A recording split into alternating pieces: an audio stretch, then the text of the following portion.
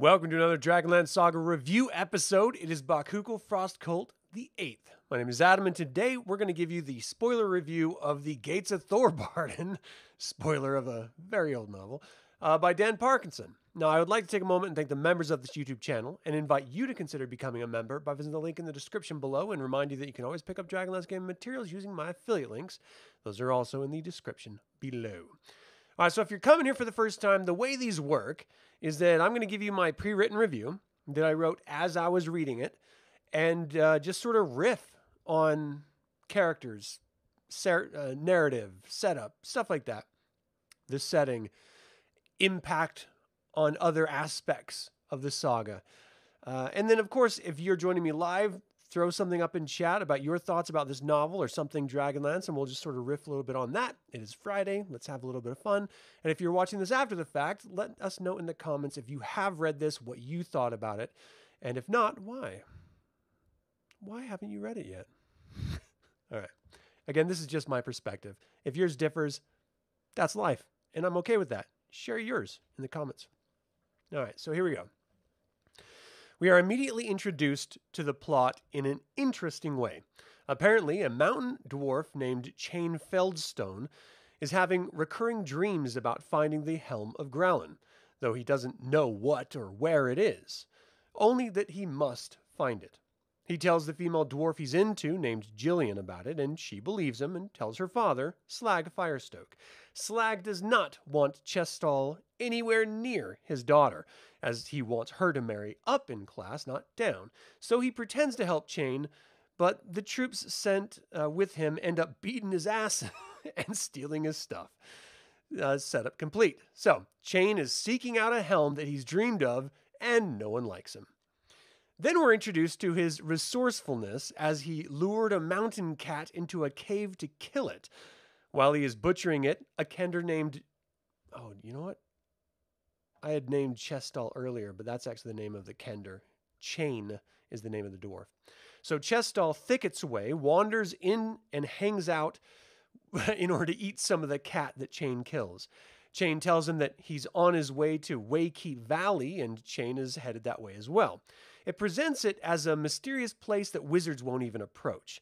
Now, we know that Chain needs to get to Skullcap, so I wonder how he's going to get there if he's going through Waykeep Valley, which is not in the right direction. But in any case, they find a talking bird, and as they follow the bird, more cats arrive hunting them. I want to sort of put a pin in my review and just sort of talk about this whole cat thing real quick, because we're going to get a reveal here in just a minute that these cats are actually beholden to an Irda. Now, this Irda doesn't actually have a name. It doesn't have any sort of semblance of anything, except for maybe it's female, but they're not really sure. And it seems to be all-knowing and able to control all of the cats all around. Now, this is an Irda who lives right next to the North Gate of Thorbardin, which is a weird place for an Irda to live, considering lots of creatures live there, and Irda are supposed to be like hidden away on a northern island somewhere. But what you're going to learn about this novel is that the author took a lot of freedoms and did whatever he wanted in the sandbox. And normally, I would say that's a good thing. And for the majority of this novel, it was a good thing. But it soured pretty quickly. And when it did it hard, which is upsetting because I really wanted to like this novel. All right, so as Chain and Chess flee the cats, they come across ancient gnome machinery from the assault on Gargath's Keep. That's right, Gargath's Keep, i.e. the Greystone of Gargath, that Gargath. They found his keep where the Greystone was held, and all of this ancient machinery is still there. It's still there from like the Age of Dreams. Has no one ever walked through? So the setting of this is like 200 years after the Cataclysm. So it's before the Warlands, after the Cataclysm. No one in those 5,000 years have ever wandered through this valley? No one. Okay. So Chain decides to make a hammer and sword from this machinery, as one would want to do, because, of course, you know, he was beaten up and everything was stolen, so he doesn't really have anything. So he's wearing like this cat pelt as clothing, and now he's going to create a forge and make his own hammer in order to make a better hammer from the remnant gnomish machinery. It's creative, right? So while Chess goes off and explores, Chess is the Kender. So Chess comes across an unactivated spell from the Dwarfgate Wars and then ends up naming it Zap later on, which I kind of find hilarious. A red robe wizard named Glen Shadow the Wanderer approached Chain, somehow knowing his destiny, and he guides him to the Ierda. Chess meets up with both of them and the Ierda and explains that the Ierda explains that the two gems that held the gray gem, the Spellbinder, which is still affecting the valley, which is the reason why Zap hasn't gone off yet, and Pathfinder, which is the Helm of Growlin, kin to the last King of Thorbardin, Duncan. She also tells Chain that he is a descendant of Growlin.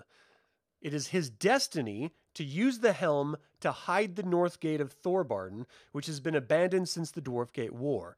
Now, already we have a couple real big problems. First and foremost, the third spell named Zap that Fistendanilus cast during the Dwarfgate War didn't work because Spellbinder was there. But Spellbinder was there for the first two spells, so why did they go off? I don't know. No answer. Didn't even question it. No one even brought it up. That's the first thing I would ask. Oh, well, that's weird. How did the other two work? There's zero logic in this novel, and the more you look into it, the less logic it has, and the more infuriating it is because you didn't ask the questions about the logic inconsistencies, and you just get pissed, like I am. Okay, so that's the first problem. The second is they never say what entrance, and they're constantly talking about how the northern entrance has been sort of abandoned ostensibly because after the cataclysm there's a bunch of problems with accessing it. But that's not actually the gate, which we'll find out here in a minute here. That's not actually the gate that he needs to collapse, which then begs the question, how did the North Gate end up getting collapsed later on?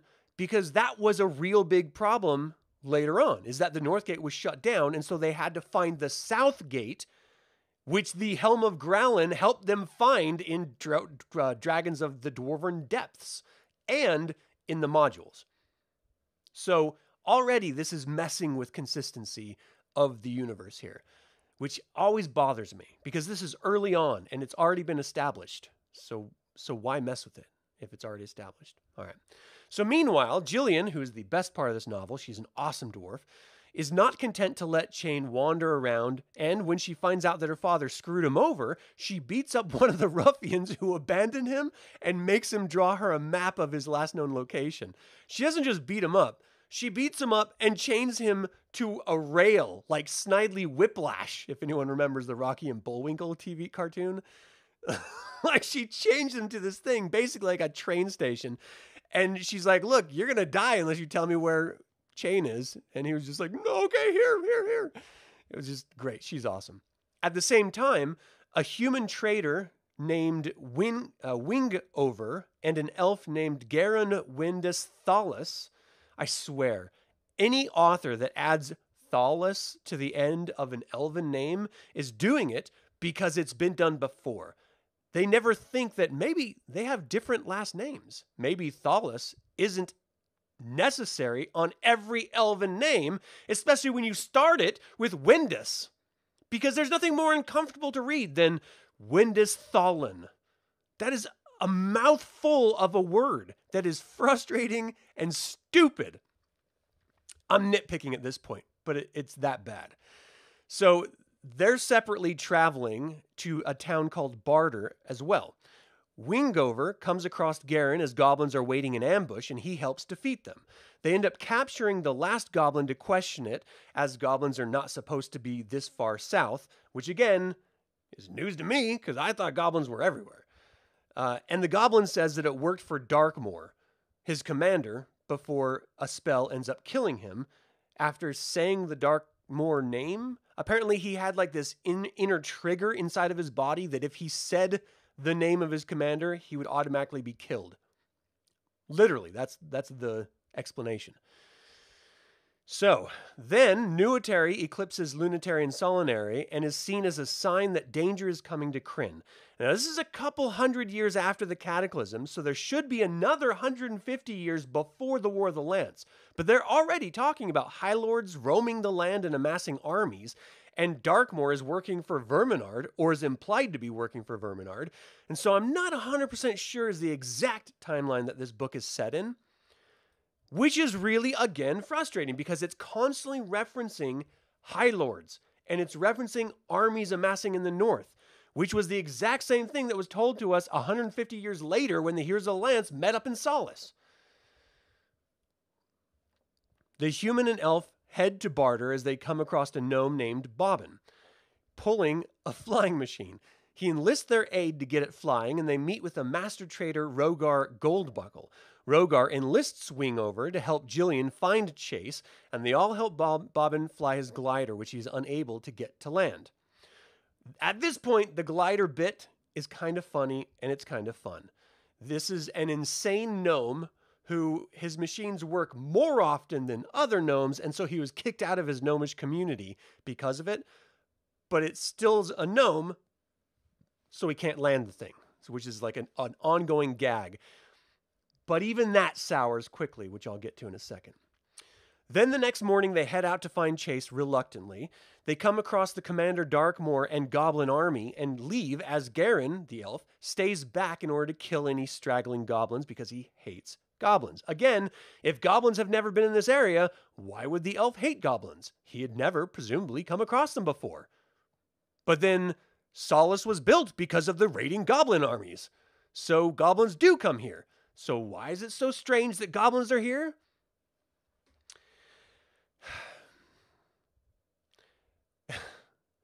They come across a hungry Bobbin still flying on the currents of the Calcists, and this is a recurring thing. He is constantly going away and coming back over and over and over again. He's always hungry. He's always asking for raisins and cider.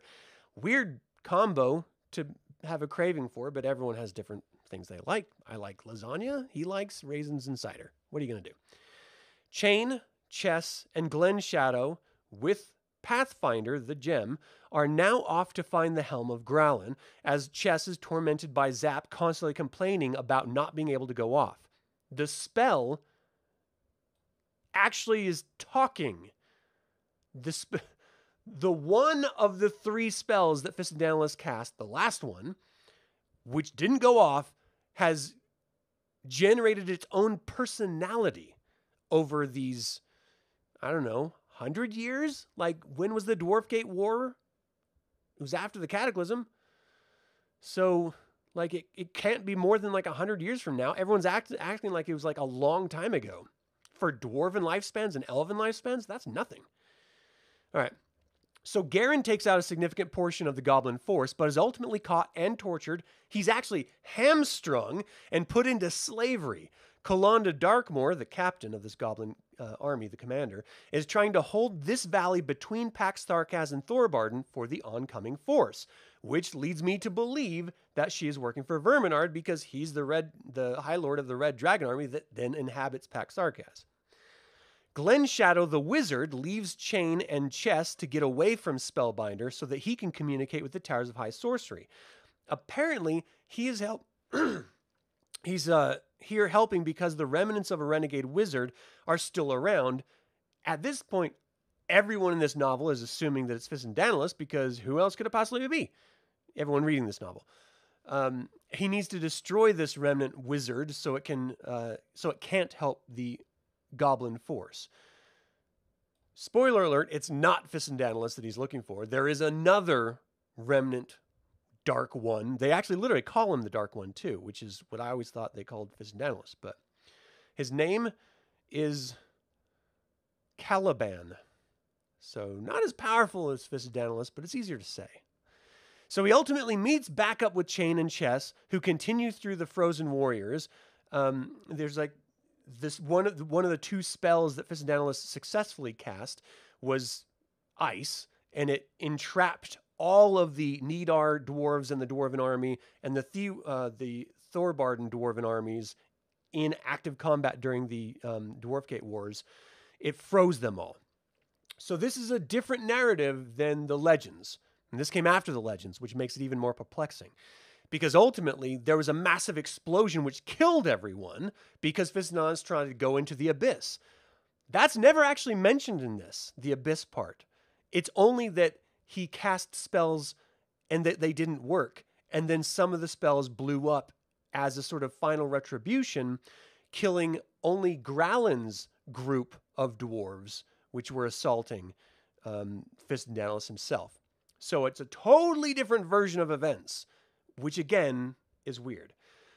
So they ultimately meet back up with Chain and Chess, who continue through the Frozen Warriors and head towards Skullcap. En route, they come across a mass migration between Plainsmen and Nidar dwarves, leaving the Goblin incursion, and Chain and Chess face off against an ogre, which they narrowly defeat, ending up burying it under a bunch of rubble. They group up with the refugees for safety for the night. Meanwhile, Chess wanders away and is picked up by Bobbin in his soar wagon, as he calls his glider, for the night. They fly off to Wingover and Jillian and report where Chain is. Chess leaves with the group as the gnome flies off, and I had initially liked the gnome as an invention, but they describe it acting like a helicopter more than a glider, which it is, a glider, not a helicopter. They're constantly referencing in this language of saying it hovers in the air, but it can't land. I don't think he understands that flying objects require something called lift. They can't hover. It needs something to cause it to hover. And a glider, which is ostensibly a paper airplane that you throw, cannot just hover in the air and then willy-nilly take off on its own. It's like it's a UFO or something. And it's only when it's convenient. It's very frustrating to read. It makes me really hate this author. So, let's see. Either the author doesn't know the difference between a glider and a helicopter, or he's just using it situationally convenient in order to have it hover but not land, which is, again, an asinine and devoid of creativity idea on the author's part. So go all in on the concept and have fun with it, but don't use the convenience to wave away logic. It makes reading it frustrating. So they all group together at a refugee camp and plan to head to Skullcap for Growlin's Helm. And this is all to destroy a hidden entrance to Thorbardin, not Northgate, which was my earlier guess. They were discussing how to get across the goblin-infested plains when Jillian wanders off into a cave, is taken by an ogre, then runs from him and then kills him. The ogre Chain buried finds the cut-up ogre and plans with the other goblin armies to ambush the heroes. That night, the goblins come, and the heroes narrowly avoid them all, though some of them are hit with some poison bolts or something, and the floodwaters come. The waters don't actually do anything other than allow them to help escape, and they continue running off. Meanwhile, the goblin commander Kolanda is trying to position her army between the heroes and Skullcap, and she's convinced that they're headed there, and she also wants those gems. So Bobbin is unable to land still, and won't until the end of the novel, and the dragon from the eastern mountains near Sanction arrives confronting Bobbin, but his soar wagon is so erratic that the dragon is actually unable to destroy it. He's actually unable to even attack it, which is another insane thing. It's flying around as if it's a UFO, like it's just boop, boop, boop, boop, boop, boop, boop, boop, boop, bop, bop, bop, bop. It's so stupid. And so the dragon, which can't kill this thing, ends up just giving up. He's like, well, I can't really have anyone survive after seeing me because no one's supposed to know we're out here, but I can't really catch you, so peace. And he just leaves. Like, seriously. So they had like a half a chapter of their chase, and then they just give up. Like, well, I can't catch him, so I'm just gonna, hope he doesn't tell anyone. What? The stupidest goddamn thing I've ever read in my damn life. So, the dragon is like shooting its breath weapon of fire after this soar wagon that it can't catch. And part of that flame hits behind a goblin army that's sneaking up on the refugees who went to the frozen army area to get all their weapons out of the ice so that they could then fight the goblin army. Well, the dragon burns the ground, which melts the army, which stops the frozen dwarves from warring with each other, and they all instantaneously defrost, realize they're still alive, stop fighting, and face the goblin army and kill them. If you're frozen, let's just pretend that you can freeze and then be unfreezed and still be alive. Let's pretend that's a thing. So you unfreeze in mid-battle with your hated enemies that are assaulting your home. And the first thing you do is stop, assess the lay of the land and situation, and you're like, let's stop warring with each other and get these goblins here that you literally just found out about because you just defrosted after, 100 years of being frozen? It's so stupid. So why would the frozen dwarves defrost immediately? And then why would they immediately stop fighting each other and then kill the goblins, but ignore the refugees? Weren't they frozen in combat with each other so that when defrosted, they would still be in combat with each other? It's so illogical. And yes, I realize that I'm talking about a fictional story here, but I like a little bit of logic in my stories. So the dragon gives up trying to kill Bobbin when it realizes the gnome can't land, and just goes on a rendezvous with Kalonda Darkmoor. She tells him that she has everything in order, controlling the valley for the coming High Lord, and the dragon remains dubious about it after having seen the goblin force spread so thinly. She insists that yes, she has it in control, and then she leaves, returning to her force in the Plains of Death. The Irda returns to the heroes in the guise of a panther just to drop off food, and then disappears again. For real. If you're going to help them, why aren't you part of the heroes that are traveling? Why not do that? We just need a catering service. This is the DoorDash for dwarves, so let's just do it that way. So, Chess tries to rig a pole in order to give food to the gnome when he flies by for the next time, but he nearly falls off a cliff when he tries it. They eventually get him back, and the gnome now has the pole dangling from the soar wagon as it stops and hovers, which is the language the author uses, not me, and then flies away again. The heroes move to the bridge, which allows them to travel to the Plains of Death, and Wingover convinces Chain to stay where he is and that he will go to get the helmet. Okay. Chain has been having recurring dreams his whole life about going to find this helmet. He is compelled by the spirit of his ancestor Growlin himself to go find this helmet. They get to a bridge, and this rando ranger human is just like, look, I know this is your life quest, but look at this guy, huh? I think I can do this better. So you sit tight. I'll go get the helmet.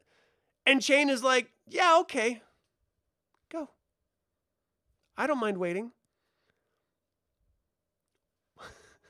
This is your destiny. The Irda Ogre literally said it's your destiny. And you're just going to hand it off to some other guy at the last final act of the book? It turns out that the helmet isn't even in Skullcap, but rather under some rubble at the base of some random hill. What? What about the module that places the helmet in Skullcap? What about the story, Dragons of the Dwarven Depths, which places it in Skullcap?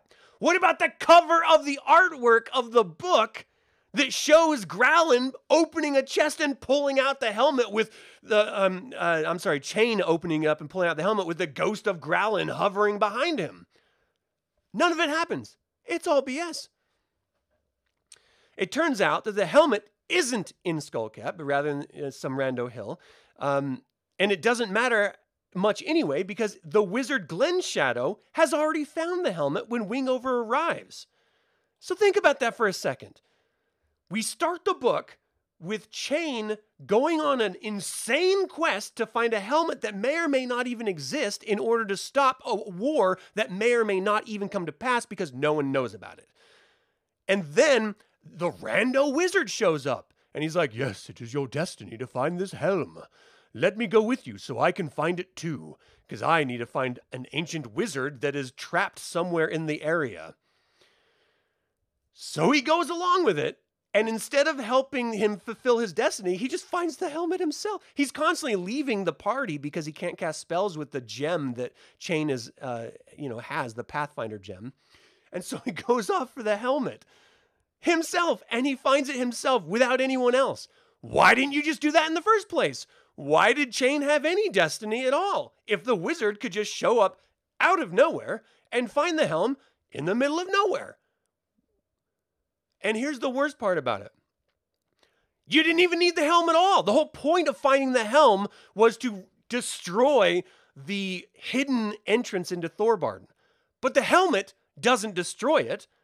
The third spell that couldn't go off destroys it. Okay, so Wingover arrives, but Glenshadow, the wizard, is frozen in place as he picked the gem out of the helmet, which then freezes him in place like it did the gray gem. Wingover then takes the gem out of his hand, puts it back in the helmet, and the wizard can move again. Kalanda is communicating to the dead wizard Caliban through a thong of leather that she keeps in her shirt. This is the worst part, everyone. You thought I was losing my mind before. Just wait. She pulls out this little leather strap that the essence of Caliban is trapped in, this renegade wizard. They should have just used Fisandalis because the spirit of Fisandalis is in Skullcap. Like, it's in there in the modules. You could have just used him. So anyway, she pulls it out, and this spirit of Caliban is like, "Oh, I sense a wizard. We must destroy him because he tried to destroy me, and I must have vengeance." And she's like, "You'll listen to me, wizard. Find them. I need to get all those gems that they have." Why? I don't know. She just thinks they're interesting, and so that's what she's going after. She has literally no reason to do it other than the author wants someone else chasing for the gems. So it's just so bad. So she wants him to help her kill them so that she can complete access. She wants him to help her kill them in order to give him complete access to her heart for power, because that's what he needs to survive, like Fisandalis or something. She rips open her shirt so her breasts are hanging out in the open air, so that the leather is dangling between her boobs. I'm 100% serious. This is in the novel. Now, I'm not a prude, and I don't kink shame. Whatever 2 or more consenting adults do between themselves is totally fine with me. But this is the most ridiculous turn of events ever. What, the thong needs to see outside of her shirt to find the wizard? It was already against her skin in her shirt, so her tits have to be swaying to and fro for the dead wizard to do his work? You can tell that a man with the sensibilities of a child wrote this, because there's no universe, any fictional or non-fictional universe, where a woman talking to a leather strap with the soul of a renegade wizard in it thinks that the best way to employ his power is to rip her shirt open and have her tits flapping in the breeze. So stupid. So she leads her army bare-breasted to the bridge and has them attack the heroes, who do their best to defend the bridge, hoping that Wingover gets back to them with the helmet. The gnome once again flies by, and the Kender shoots a glass ball that was holding the power called Zap, the spell that Fisandalis' unexploded spell in it, to try to dislodge the spear, putting it far away enough from the Pathfinder gem in order for it to go off. As it starts building its power, the ogres from earlier attacks Chain, and Chain defeats the ogre. As Kalanda is ready to take the helmet away from Wingover, Garen the elf, who was the slave captured who was hamstrung and stuff, he finds a bow and arrow, shoots it. It goes through the bare-breasted Kalanda's back, through her front, through the leather thong that Cathan was inhabiting, killing them all with one shot, which stops the Des Wizard from attacking Glenshadow. And Zap goes off in a massive storm as Chain takes the helmet from Wingover and Jillian into the hidden passageway they conveniently found in the chaos of everything happening. And Zap then seals the tunnel off, sealing them in, and they are now in Thorbardin. But that's not all. Wingover, Chess, and the gnome somehow survived the blast. Glenshadow is not mentioned anymore in the novel again, so who knows if he survived. And Chain and Jillian are now famous in Thorbardin with the helmet. The helmet is in Thorbardin, before the Heroes of the Lance can find it in Skullcap, which means that they don't ever find Southgate, which means that Pax Tharkaz refugees don't ever get saved. Don't you think that's kind of important? This is such a ridiculously convenient and hollow ending that I wonder what happened in the writing of this novel. The first 4/5 of the novel were great, but it seemed like the author realized he had to wrap it all up in 50 pages and just shit the bed on the rest of the novel. The dwarves now have the Helm of Growlin and 2 god gems called Spellbinder and Pathwarden, which are never mentioned again.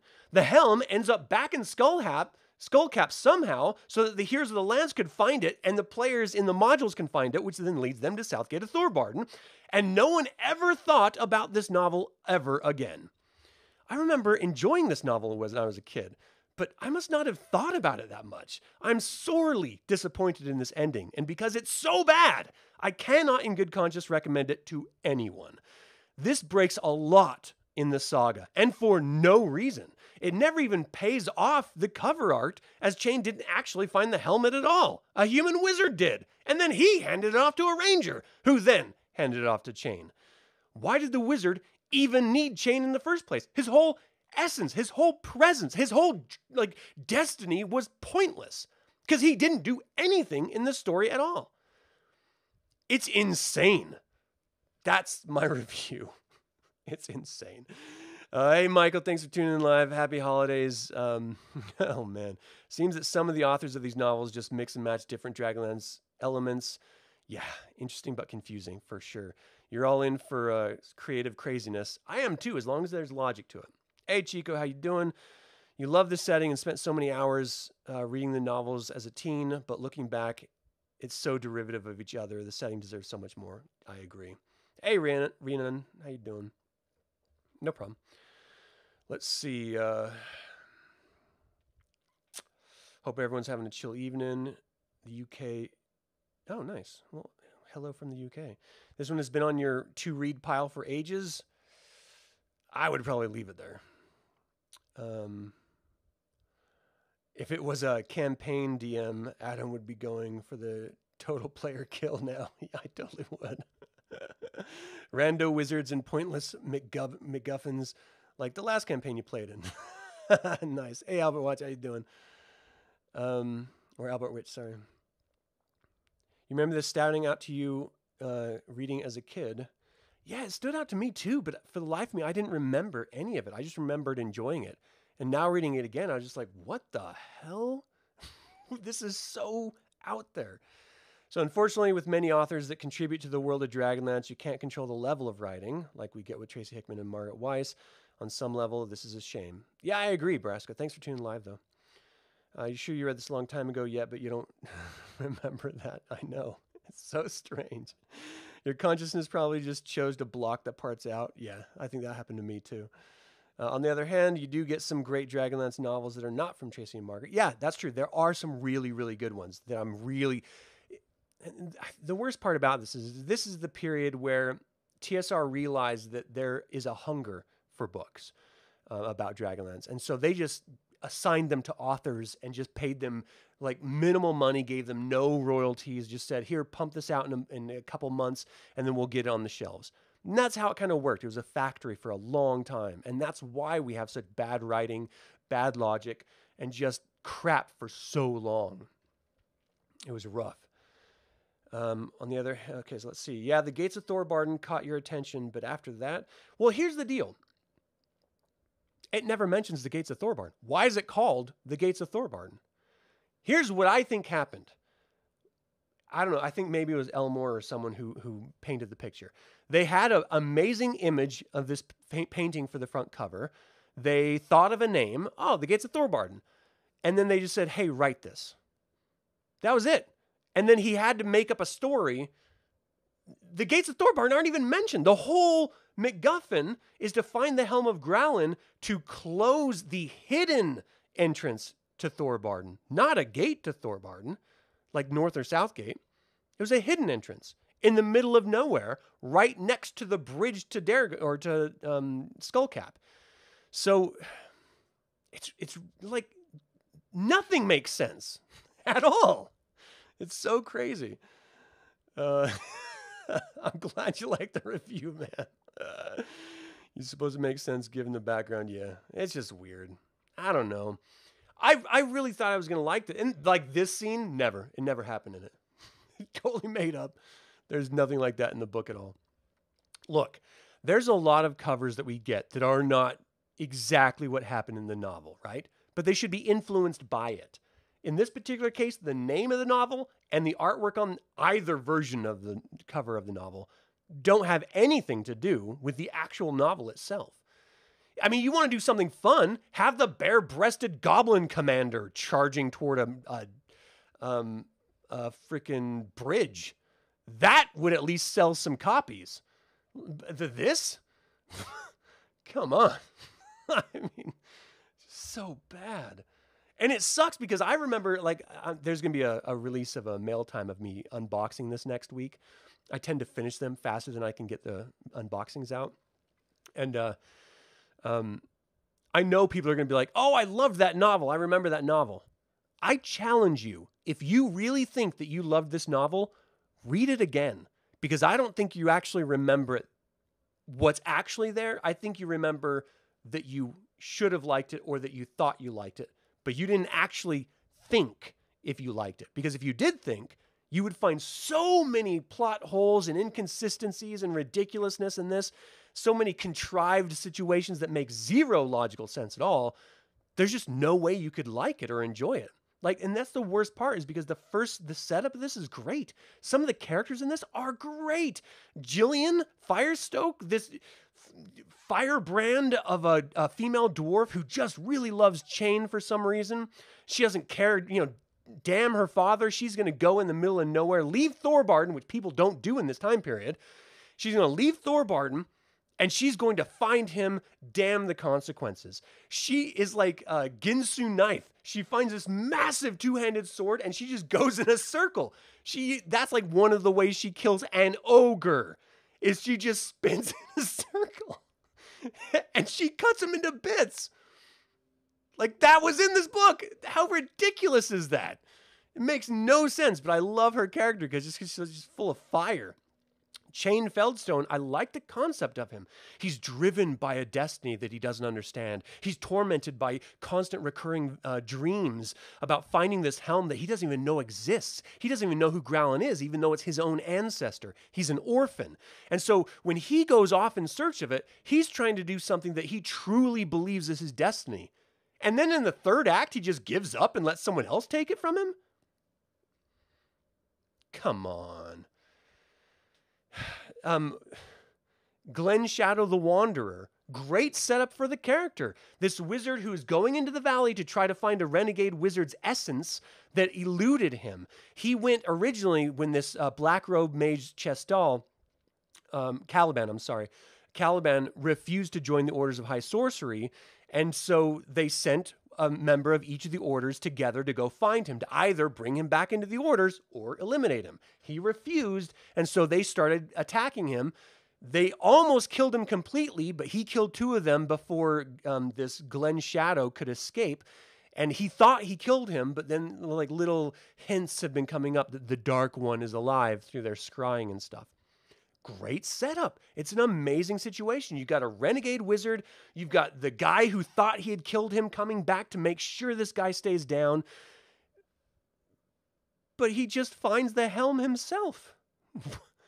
He's not even the one that kills the renegade wizard. Some rando slave elf did with some rando arrow. Like, it's just so crazy. Like, they have this great setup, but there's zero payoff. The Irida. Why even have the Irida there if it's just a DoorDash? That's a weird use for this mystical creature.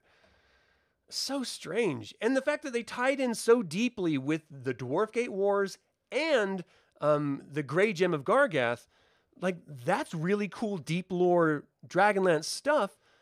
But they never pay any of it off because none of it ties into what actually happened per Legends novel trilogy that has already been released by the time this was released.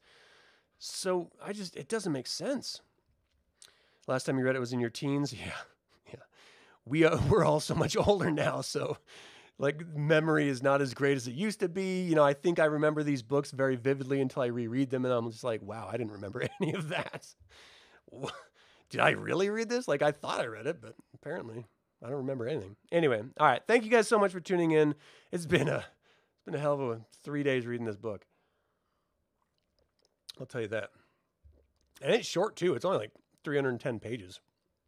I feel like you could have done more with that. This author, I would never read another novel intentionally of his again. If this is his quality, this is ridiculous. All right, that's it for my review of The Gates of Thorbardin by Dan Parkinson. What did you think about Verminard sending this, what's her name? Colonda Darkmoor and her goblin army to secure the valley between Thorbardin and Pax-Sarkaz? It's an interesting setup, I thought, because ultimately they were going to invade Thorbardin and use it as a base of operations. That's been out there for a long time. So I like that concept of it, but she's just like a terrible villain. You know, she just can't seem to do anything right except for rip her shirt open like Hulk Hogan. What do you think about this being set so far before the Heroes of the Lance in the War of the Lance, but then referencing the dragon armies mustering in an era where they weren't actually mustering at all? Do you mind when the time is so off in these stories that it makes no logical sense? Does it even bother you? Do you just latch on to elements of the story and enjoy that for what it is? Am I looking too deeply into these novels? These are just meant for kids. I don't think they're meant for a cohesive universe of storytelling. So am I just being too critical? I can accept that if that's the case. Let me know in the comments below, or you can always email me at info@dlsaga.com. I would like to take a moment and remind you to subscribe to this YouTube channel, ring the bell to get notified about upcoming videos, and click that like button. It all goes to help other Dragonlance fans learn about this channel and its content. I am not doing the weekly lore videos because I'm doing the Soulforge playthrough, that choose your own adventure Soulforge. I'm doing videos for every little option. So it's taken me a very long time. It is such a labor-intensive process. So that's why you're not seeing the weekly videos. As soon as I'm done with this live playlist, then I'll release it and I'll get back to my regular schedule and stuff. But it's draining my soul doing this damn project. It's so time-consuming. All right, this channel is all about celebrating the wonderful world of the Dragonlance saga, even when I rail against it. Thank you so much for joining for Dragonlance Saga. My name is Adam. Until next time, Slanjavar. Have a great holiday, everyone.